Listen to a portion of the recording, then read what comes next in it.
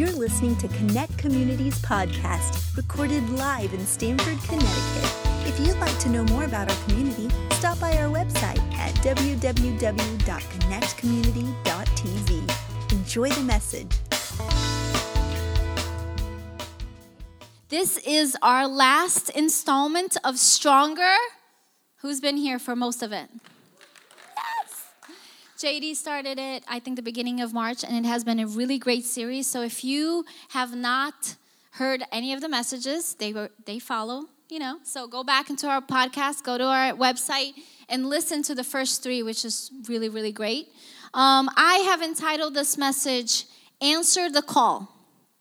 Title of this message is Answer the Call, and I'm going to read you the passage. So if you have your Bibles with you, or you have the shiny thing that has a Bible app in there, if you could pull it up, John 5, I'm going to reference it a lot. So John 5, verse 1 through 9, and I am reading out of the ESV version, but you can read out of whatever version you want. I'm going to read this, and then we will pray. After this, there was a feast of the Jews, and Jesus went to Jerusalem. Now there is in Jerusalem by the sheep gate a pool, in Aramaic called Bethesda, which has 5 roofed colonnades. In these lay a multitude of invalids, blind, lame, and paralyzed. One man was there who had been an invalid for 38 years. When Jesus saw him lying there and knew that he had already been there a long time, he said to him, "Do you want to be healed?" The sick man answered him, "Sir, I have no one to put me in the pool when the water is stirred up, and while I am going, another steps down before me." Jesus said to him, "Get up, take your bed, and walk." And at once the man was healed, and he took up his bed and walked. Let's pray. God, I thank you this morning that you have already begun to work in people's lives. You have already begun to speak to each person in this place. And the cry of our hearts, God, is that we would leave this place touched by you. Because the moment we come in contact with your voice, with your heart, God, everything changes for us. We know, Father, that when we encounter you, everything changes. And so I pray this morning, God, that not a single person would leave this place without encountering you, without hearing, Father, your voice in their ears, without feeling your heart touch theirs. God, I thank you that you are for us. You love us. You love to speak to us. You love to speak to us. We don't have to beg you to speak to us. You want to. So I thank you this morning that you are and that you're making things clear and that you're making the invitation and we are responding.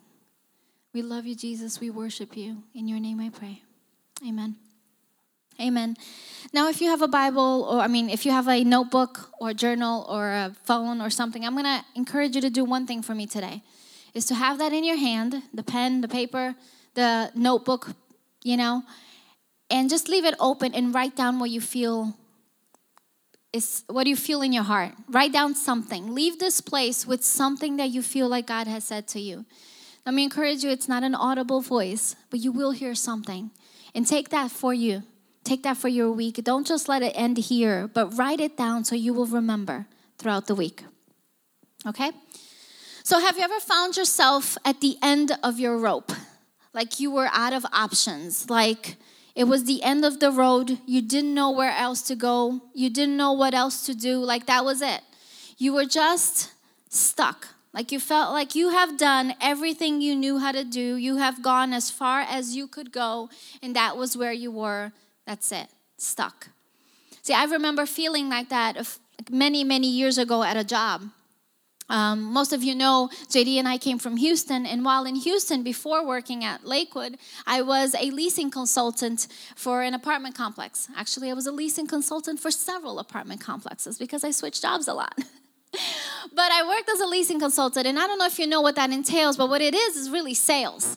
So you have to encourage people to lease an apartment where you are working, right? So basically you have to sell that apartment to them. And in Houston, that's a big task because there's a new apartment complex coming up down the street in the next few months. And there's like new construction all the time. And so for you to sell your apartment, it's actually a big deal. You have to, put in a lot of effort and tell people why that place is better than the one next door. And so I did that, but I remember, one day I just remember walking towards where our mailboxes was, and I took my break, and I was just sitting there going, God, I know this is not what you called me for. I know we did not move all the way from Brazil to here for me to be leasing apartments, because quite frankly, this is not enough. I didn't, and so I felt like I was just really stuck. It was this feeling, I was like, this is not where I'm supposed to be. This is not what I'm supposed to do in my life, but I don't know where else to go. And I don't know what else to do. And I have come to the end of my rope. Now, maybe you're feeling like that right now. Maybe you're like, you know what, my job really is a dead end. I feel like there's nowhere to go from here. Maybe you're feeling that way, and we've been talking about weakness, and sometimes weakness is not sin, right? Sometimes what we're struggling with and the weakness that we're struggling with is not necessarily sin, but it is blindness. It is not being able to see any further. It's not being able to see what's ahead. It's being stuck because you can't see anything further. And this is, and so I want to point out this story, an exchange that Jesus had with this man in Jerusalem. This exchange actually sheds light on something that we may be going through, something that we might be facing today. And so I'm going to break down, parts of this verse. Like I said, I'm going to reference back to this passage a lot. The first part is verse 1 through 3, that says, after this, there was a feast of the Jews, and Jesus went up to Jerusalem. Now there is in Jerusalem by the sheep gate a pool in Aramaic called Bethesda, which has 5 colonnade roofs. In these lay a multitude of invalids, blind, lame, and paralyzed. Now the first thing I want to point out in this passage is the multitude of invalids. I looked up invalid. An invalid means a person made weak or disabled by illness or injury. A person who is made weak. And I thought about this, and maybe you're not disabled. Maybe you haven't been made weak physically. But maybe you have been made weak in your soul. There's an injury in your soul. Maybe it comes from no one ever believing in you. Maybe you have been fending for yourself your whole life, and it's never gotten better than okay. It's always been mediocre at best. And maybe that weakness is a soul one. And there's 3 kinds of invalids that Jesus refers, or that the passage refers to here. And I want to break down those 3 kinds of invalids. The first one he notes is the blind. Now we know that a blind person is a person that is not able to see. But like I said, maybe you can see, right? Maybe you can physically see. But worse than not being able to physically see is having spiritual blindness. It's not being able to perceive. It's not being able to capture. It's worse because you walk through life with no direction. You walk through life just kind of dealing with what comes at you instead of with purpose and intent.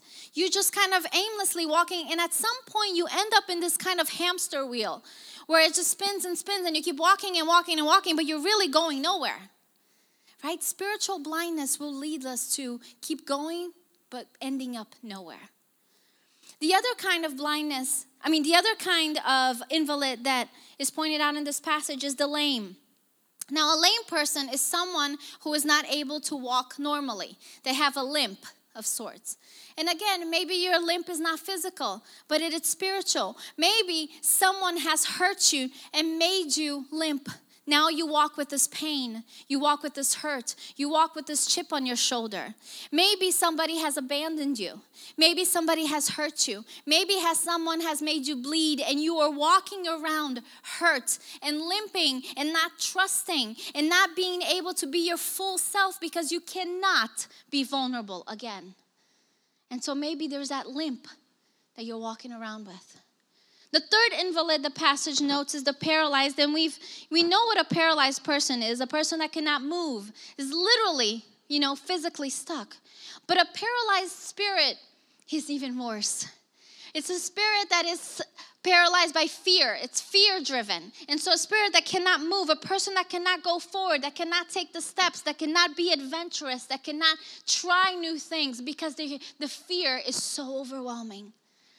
And so they're afraid of failing. They're afraid of moving. They're afraid of not making it. They're afraid of not being enough. They're paralyzed by circumstances. And maybe you have been paralyzed by circumstances. Life has just hit you way too hard. And at this point, trying again is not an option. So that third invalid is a paralyzed. I want to go back into the passage because Jesus is here for you as he was for that man. Jesus is here for you today. He has arrived and he is standing next to you. So if we go back to verse 6 and 7, it says, when Jesus saw him laying there and knew that he had already been there a long time, he said to the man, do you want to be healed? And the sick man answered him, sir, I have no one to put me in the pool when the water is stirred up. And while I am going, another steps down before me. Now there's two interesting things about this exchange. Number one, Jesus himself, right? Jesus is talking to this man. Jesus looks at him and said, sir, do you want to be healed? Now here's what's interesting to me. The man is so distracted by his weakness. He is so distracted by his current situation, his present situation, that he is unable to see anything else. He is hyper-focused on himself. His eyes are turned to himself. All he can see is himself. And he cannot notice who is asking him anything. He cannot see beyond himself. And oftentimes when we have a weakness, that's what we do. We look at ourselves and all we can see is ourselves. And we look inward and we stay inward. And because we can't, because we are not strong enough, because the problem is in us, we cannot see anything outside and look past what is actually around us. And let me tell you, friends, sometimes we're so hyper-focused on our emotions. Our emotions begin to dictate our life. And I want to tell you this morning that emotions are great indicators, but terrible leaders. They could reveal what's going on inside, and you should pay attention to them because they're telling you that there is pain, there's hurt, there's stuff going on inside, there's darkness inside, but they should not lead how you behave. They should not lead what you do. They should not lead your life. But the other thing that I find really interesting in this passage is that the man referred to Jesus as sir, which not rabbi, not teacher, which tells me he didn't know who Jesus was. He did not know that Jesus was able to heal him. He was looking at other sources, at other people to save him when the Savior was standing in front of him. So he was looking at people like, sir, I don't have anybody to take me down to the water. Because it was known that the first person to get in the water when it was stirred, there's a whole story there. Anyway, we'll leave that story for later. But he could not see Jesus, who was standing in there ready to heal him. Right? He did not know who Jesus was. And friends, this is the question I have a couple of questions for you today. Number one, what are you suffering from? What is your weakness? What is taking over your life? Are you consumed by the addiction? Are you exhausted by all the struggles and everything that's coming to you? Is your mind unable to see past your hurt, your pain, what's going on with you? Are you able to see anything else? And my other question to you is, do you recognize who is calling you? Can you see Jesus standing in front of you? Jesus is calling. Jesus is the healer. Jesus is the friend. Jesus is the Savior. Jesus is the one that can answer the questions you have been asking. And he is standing in front of you. Can you see him? If we go on further in verses 8 and 9, we read that the man has a triumphal victory. Jesus said to him, get up, take your bed, and walk. And at once, the man was healed. Immediately, the man was healed. And he took up his bed and walked. See, Jesus said to the man, get up. And I want to point out a couple of things here. So Jesus tells him three things that I believe is relevant for you and I this morning. The first thing Jesus says to him is get up. It is your responsibility to get up. Okay? Jesus is not going to force you up. Jesus is not going to come and lift you from your situation. You have to get up and say, I will rise. I will get out of this.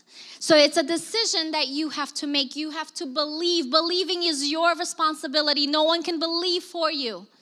It is your responsibility. So you rise, you get up, you answer the call.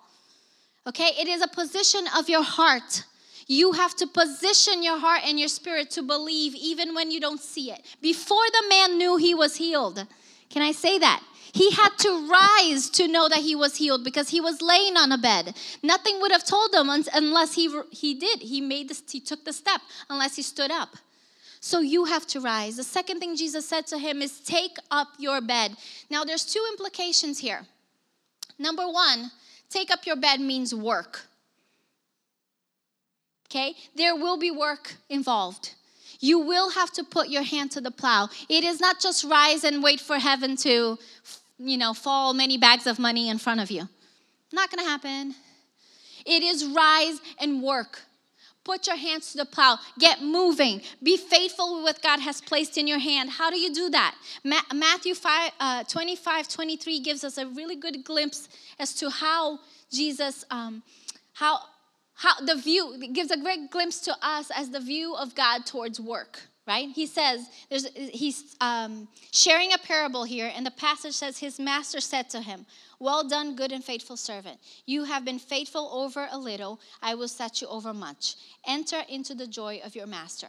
What is he saying here? He's saying, I am going to give you little. And if you're faithful with the little, I will give you more. And then if you're faithful with more, I will give you much. Right? God is not going to put you in a place of triumph at first. You have to be faithful with the little. You have to be faithful with the job you have been given. You have to be excellent with what has been placed in your hand. You have to value the one before you can get to the 100. You have to value the $10 and steward it wisely before he will give you $100. Right? We have to demonstrate our faithfulness with the little that has been placed in our hands so that God can then place us over much. Right? So, get up and work. The second thing I think is really interesting about that, take up your bed, is that God is saying, you are carrying with you your story. See, the man was laying in this bed for 38 years. He and this bed have been really well acquainted, right? And Jesus said, don't leave your story behind. Don't leave it completely behind. You take up your bed and you walk. Why? Tell people what I have done in your life. Tell people that I have restored you. Tell people that I have redeemed you. Tell people that you were broken, but now you're not.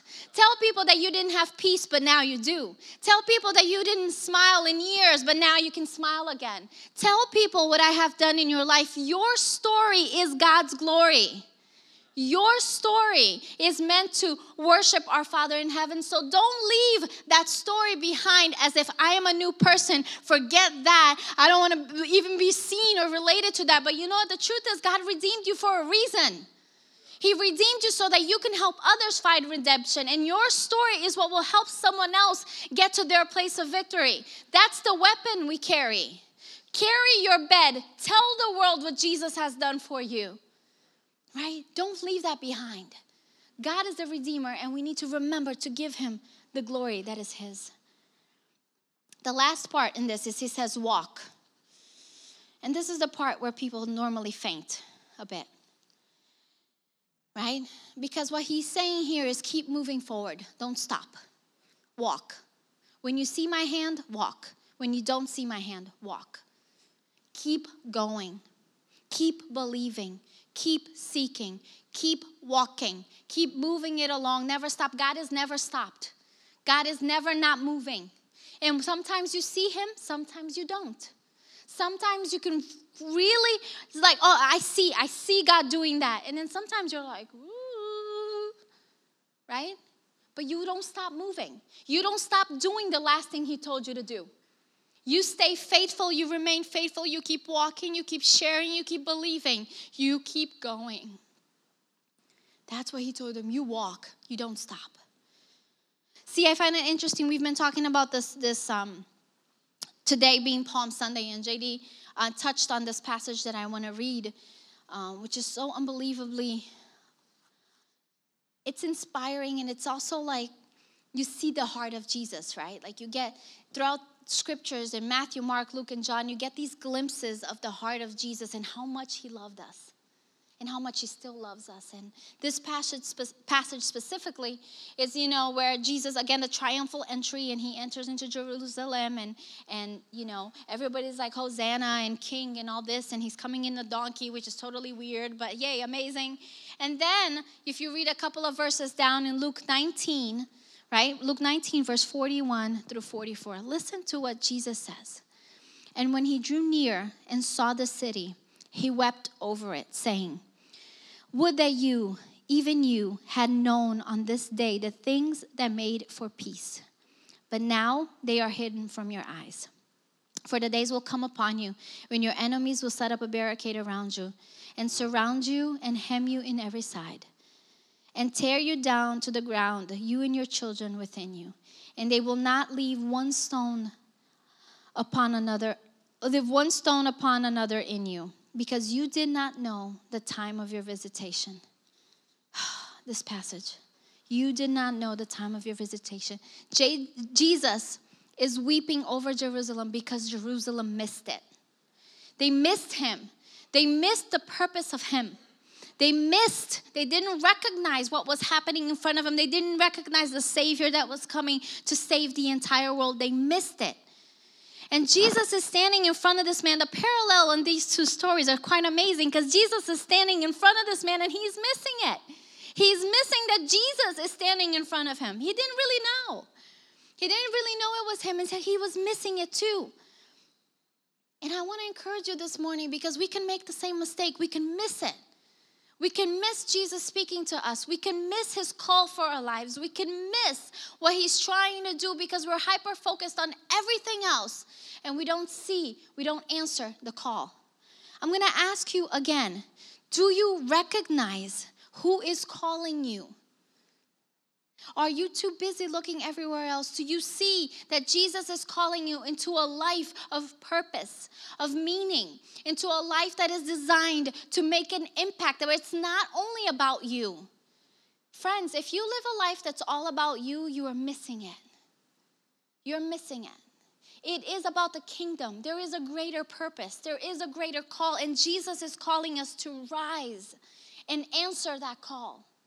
Take up our stories. Take up what we've been walked through. Take up what our life has been about and walk. Walk towards others. Walk towards freedom. Walk towards everything that his kingdom is calling us into. My other point to you this morning is, how much longer will you stay stuck? The man was stuck for 38 years, and maybe you have been suffering with that weakness for 3 years now. Maybe 5, maybe 10. Maybe somebody hurt you back in high school and you still can't get over it. Maybe you have been carrying this limp with you because you just can't let go. You can't actually forgive. You can't. Right? Or maybe you're paralyzed because fear has taken over. Friends, strong. The series we've been talking about, strong. Strong is not about avoiding weakness. Being strong is not about hiding your weakness. It's not about ignoring your weakness. We are strong when we recognize our need of a Savior and we fall into his arms. That's when we become strong. When we understand that we are not entities unto ourselves, that we recognize our need of a Savior. Now, last week, JD closed with what you get close to transforms you.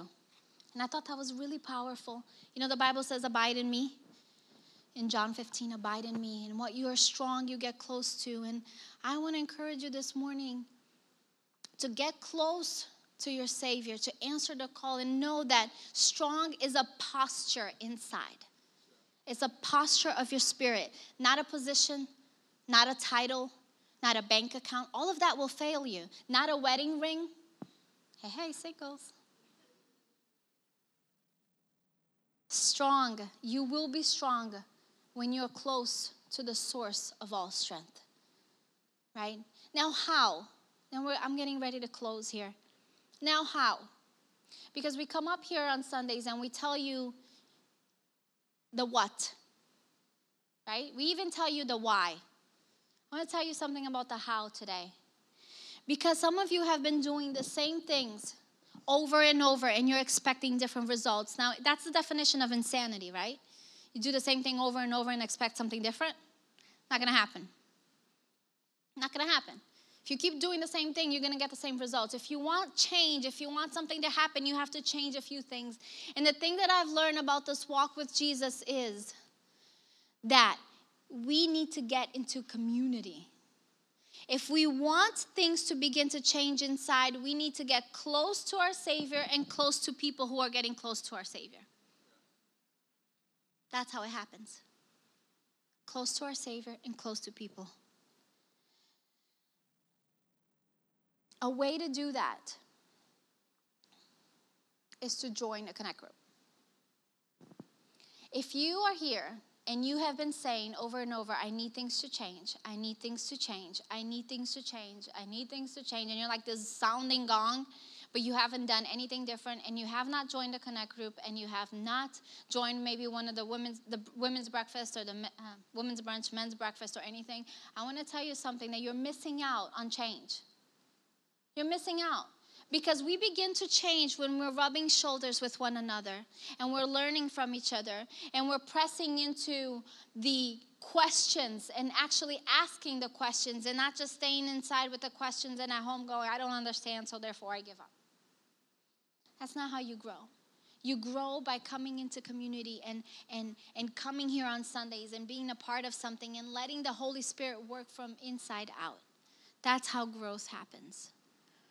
And so this morning, I want to tell you, if you have not taken that next step, the reality is that you're probably going to keep staying in the same place. I'm going to stay in the same place because you have to take the next step. You have to go to the next level. You cannot be a visitor all the time. You have to become part of the family. You have to become part of the family. That's how things happen. That's how change happens. So if you wouldn't mind, I'm going to ask you guys to stand up for a minute, and I'm going to close.